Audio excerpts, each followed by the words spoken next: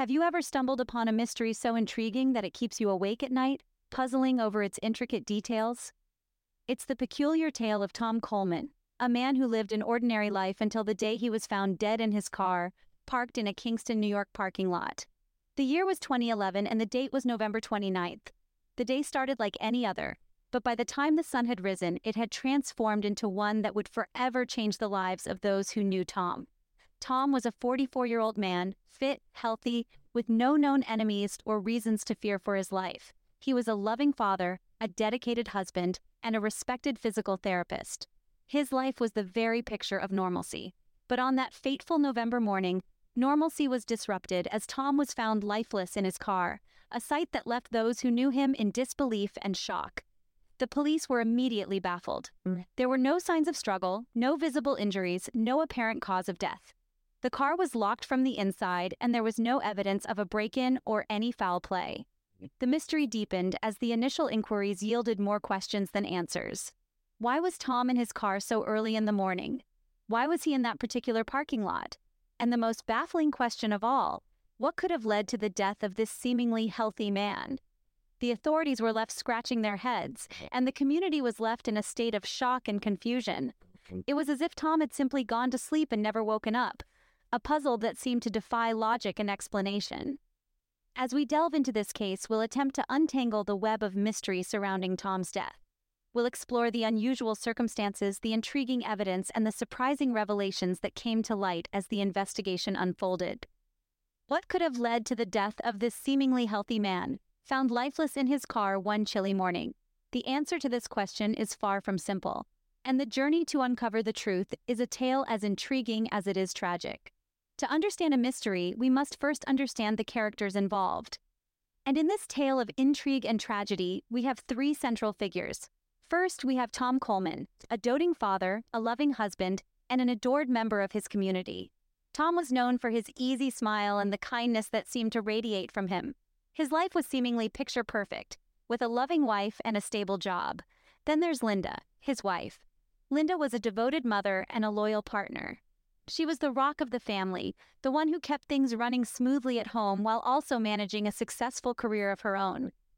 Linda and Tom's relationship was the epitome of a loving marriage. And finally, we have Gilberto Nunez, a close friend of the Kolman family. Gilberto, affectionately known as Gil, was a charismatic figure. He was a successful dentist, charming, outgoing, and fiercely loyal to his friends. His friendship with Tom was deep and seemingly unshakable. They were often seen at the local pub, sharing stories and laughter over a pint. It seemed like a perfect trio of friendship and mutual respect. Gilberto was not just a friend to Tom, but also a confidant to Linda. Their bond appeared to be of a deep and uncomplicated friendship. But beneath the surface of these relationships, there were currents of tension and unease. There were secrets, unspoken thoughts, and hidden emotions. It was a perfect storm that was slowly brewing, unnoticed by the outside world. And this storm, when it finally broke, left devastation and unanswered questions in its wake. A storm that would lead to the death of Tom Kolman and change the lives of Linda and Gilberto forever. But as we all know, appearances can be deceiving. The human body, even in death, can reveal more secrets than you might imagine. So, let's delve into the autopsy report of Tom Kolman. The report, in its cold clinical language, provided a startling revelation. It was the presence of a powerful sedative in Tom's system that raised more than a few eyebrows. This wasn't a typical substance that one might stumble upon. It was a drug called midazolam, usually administered in hospitals for procedures that require sedation. This was a game changer. Until this point, the circumstances surrounding Tom's death had been enigmatic, to say the least. A seemingly healthy man found lifeless in his car, with no apparent cause. But the discovery of midazolam turned the case from a bewildering mystery into a potential homicide investigation. The presence of this sedative implied intent. This wasn't a case of accidental overdose or self-administration gone wrong. Midazolam is not a drug readily available to the average person. It's a controlled substance used primarily by medical professionals. The sheer amount found in Tom's system indicated that it was no accident. Someone had administered this drug to Tom, and it seemed likely that it had been with the intention to harm, if not to kill. But here's the kicker. Midazolam, when administered correctly, doesn't typically cause death. It's used to sedate, not to kill. So what happened here? Did something go wrong? Or was the overdose intentional? The autopsy report couldn't answer these questions. It could only provide the facts. And the fact was, Tom Kolman had died with a large dose of a powerful sedative in his system, a sedative that shouldn't have been there, that he had no known reason to have taken. It was this revelation that turned the case on its head, that transformed it from a perplexing mystery into a chilling investigation of potential homicide. But who could have administered this deadly dose and why? In every investigation, the smallest clue can become the key to unlocking the truth. And in the case of Tom Kolman's untimely demise, this was no exception. As investigators delved deeper into the mystery surrounding Tom's sudden death, they came across a piece of evidence that raised more than an eyebrow. It was a series of deleted text messages between Gilberto Nunez, a close friend of Tom's, and Tom himself. The discovery of these messages, like ghostly whispers from the past, marked a significant shift in the investigation. The content of these text messages was innocuous enough, but the fact that they had been deleted raised suspicion. What was it about these exchanges that someone felt the need to erase? This question became the driving force behind the investigation, pushing the team to dig deeper into Gilberto's relationship with Tom. Gilberto, a trusted friend and confidant, was suddenly cast in a new light. His every move, every interaction with Tom was now under scrutiny. His actions, once considered innocent, were now seen through a lens of suspicion. The man who was once a friend was now a potential suspect. The discovery of the text messages led the investigators down a path they hadn't anticipated. It was no longer just a case of an unexplained death. It had evolved into something much darker.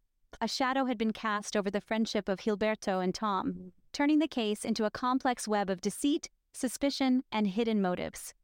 The investigators were faced with a daunting task: to connect the dots between these deleted text messages and Tom's death. Every word, every interaction was now a possible clue in solving this mystery. As the investigation pressed on, the veil of friendship began to lift, revealing a much more complex relationship between Tom and Gilberto. The deleted text messages were just the beginning, the first step into the labyrinth of this case. Could this trusted friend be a potential killer? The question hung in the air like a thick fog, casting a shadow over the investigation and leaving everyone involved with a chilling sense of unease. Love and jealousy, two powerful emotions that can drive a person to the unthinkable. As we delve deeper into this tangled web of intrigue, a glaring detail surfaces: an alleged love triangle involving our key players, Tom, Linda, and Gilberto. This unusual romantic dynamic has the potential to shed light on the possible motivation behind Tom's murder. Let's start with Gilberto, a seemingly unassuming character who, as it turns out, had more than friendly feelings for Linda, Tom's wife. His admiration for Linda was well known among their circle, though it was always played down as harmless affection. However, as we peel back the layers of this complex relationship, we begin to see a different picture. Gilberto's feelings for Linda were not just a simple crush or fleeting infatuation. They ran deeper, turning into an obsession that could have potentially led him down a sinister path. Gilberto, in his twisted state of mind, may have seen Tom as the only obstacle standing between him and his object of desire. This is where the love triangle takes a dark turn. Gilberto's obsession with Linda, coupled with his resentment for Tom, paints a chilling picture. Could it be that jealousy, the green-eyed monster, had taken a hold of Gilberto, pushing him to eliminate his competition? And what about Linda? How did she fit into this love triangle? Was she an innocent bystander caught in the crossfire, unaware of the dangerous game being played out behind her back? Or was she a willing participant, a puppet master controlling the strings of the two men in her life? This twisted triangle of love, obsession, and jealousy could potentially explain a lot about the circumstances surrounding Tom's untimely demise. It could provide a motive, a reason behind the senseless act of violence that ended Tom's life. Could a twisted love story be the driving force behind this tragedy? Only time and further investigation will tell. A courtroom where facts meet interpretation and the truth is sought.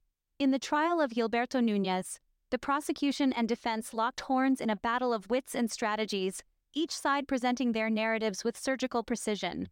The prosecution painted a picture of a man driven by jealousy and obsession, who would stop at nothing to win the heart of his paramour, even if it meant eliminating the competition. The defense, on the other hand, portrayed Nunez as a deeply misunderstood figure, a man caught in an unfortunate set of circumstances, wrongfully accused due to a concoction of hearsay and circumstantial evidence. The prosecution's case hinged on two key points. Firstly, they focused on the alleged motive, arguing that Núñez's unrequited love for Linda Kolman was the catalyst for the crime. They also emphasized the forensic evidence, pointing to the presence of midazolam, a powerful sedative, in Tom Kolman's system. The defense challenged these points, questioning the integrity of the forensic evidence and suggesting that Tom Kolman's death could have been a result of natural causes, given his existing health conditions. They painted Núñez as a friend, not a foe, who cared about the Kolmans deeply. The trial took an unexpected turn when the prosecution introduced what was referred to as forbidden evidence. This was information about Núñez's alleged fraudulent activities unrelated to the crime, which the defense claimed was a calculated move to sway the jury's perception of Núñez's character. Despite the defense's objections, the judge allowed the evidence, adding another layer of complexity to an already convoluted trial. The air in the courtroom grew thick with tension, the stakes were high, and the line between guilt and innocence seemed blurred than ever. But would the jury be convinced of Gilberto's guilt? As the trial drew to a close, this question hung heavily in the air, leaving everyone in anticipation of what would unfold next. The moment of truth, where justice is either served or denied. In the case of Tom Kolman's untimely death, the verdict was a complex one. Gilberto Núñez, the man at the center of the storm, was acquitted of the murder charge. This decision sent ripples through the courtroom, the community, and beyond. Acquittal on the murder charge, the most serious allegation, came as a shock to many who had been following the case closely. Now, Gilberto wasn't entirely off the hook. While he was found not guilty of murder, he was convicted on other charges. The jury found him guilty of 2 counts of forgery and 1 count of falsifying business records. These charges were linked to a false CIA identification card that Gilberto had made and used in the past. The public reaction to this verdict was, as expected, mixed. Some believed the jury had made the right decision, while others were convinced that Gilberto had gotten away with murder. The buzz of chatter, the heated debates, the whirlwind of opinions. It was the talk of the town, the state, and even the nation. But what about the Kolman family? How did they react to the verdict? For them, it was a difficult pill to swallow. They had lost a loved one, a husband, a father, a son, a brother. They had hoped for justice, for closure, but the verdict left them with more questions than answers. They felt that justice had not been entirely served, that closure had not been fully achieved. One can only imagine the emotions running through the hearts and minds of the Kolman family. The loss, the grief, the disappointment. It's a heavy burden to bear. They had to grapple with the reality that the man they believed was responsible for Tom's death was not held accountable for it in the way they had expected. But does this verdict truly bring closure to this tragic story? The answer is complex and deeply personal. For some, perhaps it does. For others, especially the Kolman family, it's likely that the wounds of loss and the quest for justice remain open. In the aftermath of a trial, there are often more questions than answers. The dust has settled on the trial of the century, the courtroom has emptied, yet the questions linger in the air like an unsolved mystery. The case of Tom Kolman, with its twists and turns, left us with a labyrinth of unanswered queries and doubts. With the verdict delivered and the gavel struck, we are left to ponder the aftermath. The trial may be over, but the echoes of the testimonies still resonate, the puzzle pieces of evidence still scattered, waiting to be assembled into a coherent picture. The complex nature of the case, a tangle of emotions, motives, and actions, remains a conundrum. We are left to grapple with the human intricacies that underpin this tragic event. How can we make sense of the tangled web of relationships that led to such a devastating outcome? What drives a person to commit such an act? The answers to these questions are as elusive as the truth itself. The case of Tom Kolman has etched itself into our collective consciousness, a chilling testament to the depths of human complexity. It forces us to confront the uncomfortable reality that the line between love and obsession, between friend and foe, can blur in the most unsettling of ways. One cannot help but reflect on the many elements that remain unresolved. The unanswered questions, the lingering doubts, they cast long shadows over the case, adding to its enigmatic allure. The truth, it seems, is often more complex and elusive than we'd like to believe. As we ruminate on this tragic tale, we are reminded of the profound impact such events have on the lives of those involved. The ripple effects of this case continue to reverberate long after the trial has ended. In the end, the case of Tom Kolman serves as a chilling reminder of the depths of human complexity and the elusive nature of truth. Liked family man was found dead in his car in upstate New York. Police were stunned to find an unusual drug in his body. More surprising, his best friend, a prominent dentist, is the prime suspect. 48 Hours correspondent Richard Schlesinger has the only interview with the dentist charged with the murder.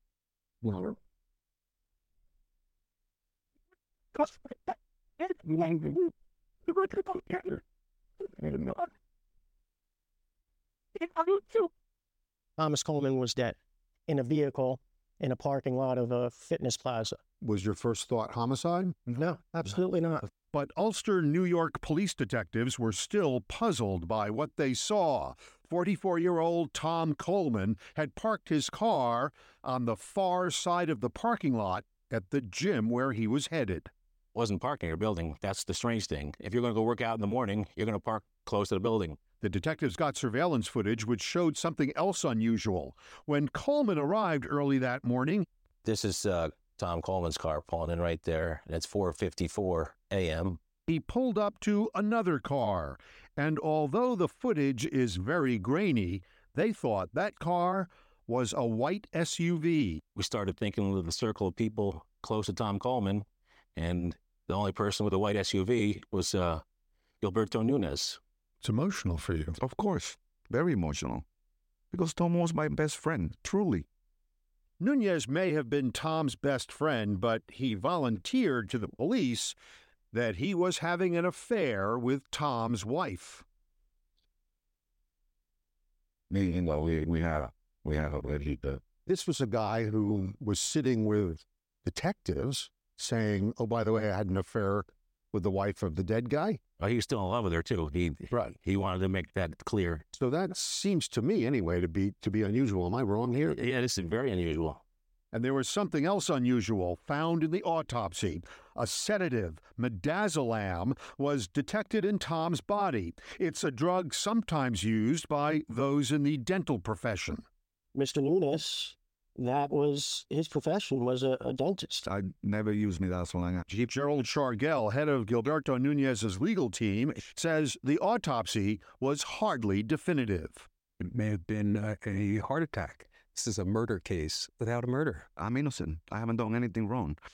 Richard Schlesinger is here. Richard, good morning. Morning. Is there any reason, though, the victim would have this drug in his system? Well, that's one of the great mysteries of this case. It's used in dental procedures, but there was no record of him having any procedures recently. The other interesting thing is there wasn't very much in his body. So the defense was saying it wouldn't have been enough to kill him. It's sort of for the jury to sort out what it all meant. I can't imagine any circumstances wanting to murder your best friend. But when it was unveiled in that piece that he was boinking the wife, everybody in the studio went, whoa! Some people could say that sounds like a motive. Well, that's what we thought too, until you sort of peel back the layers. You find out they really were pretty close. I mean, they were texting each other back and forth. They were all very friendly. And he said, believe it or not, that Mr. Kolman knew about the affair and was okay with it. That's what he says. I don't know. Is anybody ever okay with an affair? I'll go first. No. No, they're not. Oh, what do you know? Yeah, not much. I don't have that exciting a life, so what do I? Good to have you here. You're back. And you can watch Full Report, Death and the Dentist in a new episode of 48 Hours. That's tomorrow night at 10/9 Central. And it includes an exclusive interview with the dentist. It's part of a 48 Hours double feature that starts at 9/8 Central. Look at 48 Hours with the exclusive and double feature. We work hard. We work hard. Yeah. Go Team Z. A new love makes the world seem a little brighter. But when that love is forbidden, a family would wonder if other secrets might be hidden. Tom Kolman had been found dead in his car. There was no evidence of a heart attack, aneurysm, or any health-related event. If there's a death that is not a natural death, you look at the closest people first. Time for investigators to start looking at Tom's inner circle, picking apart his simple suburban life. And the results would turn this tragedy into a tangled mystery. Hey, Dateline fans, thanks for checking out our YouTube channel. Subscribe by clicking on the button down there and click on any of the videos over here to watch digital exclusives and original content from the creators of Dateline.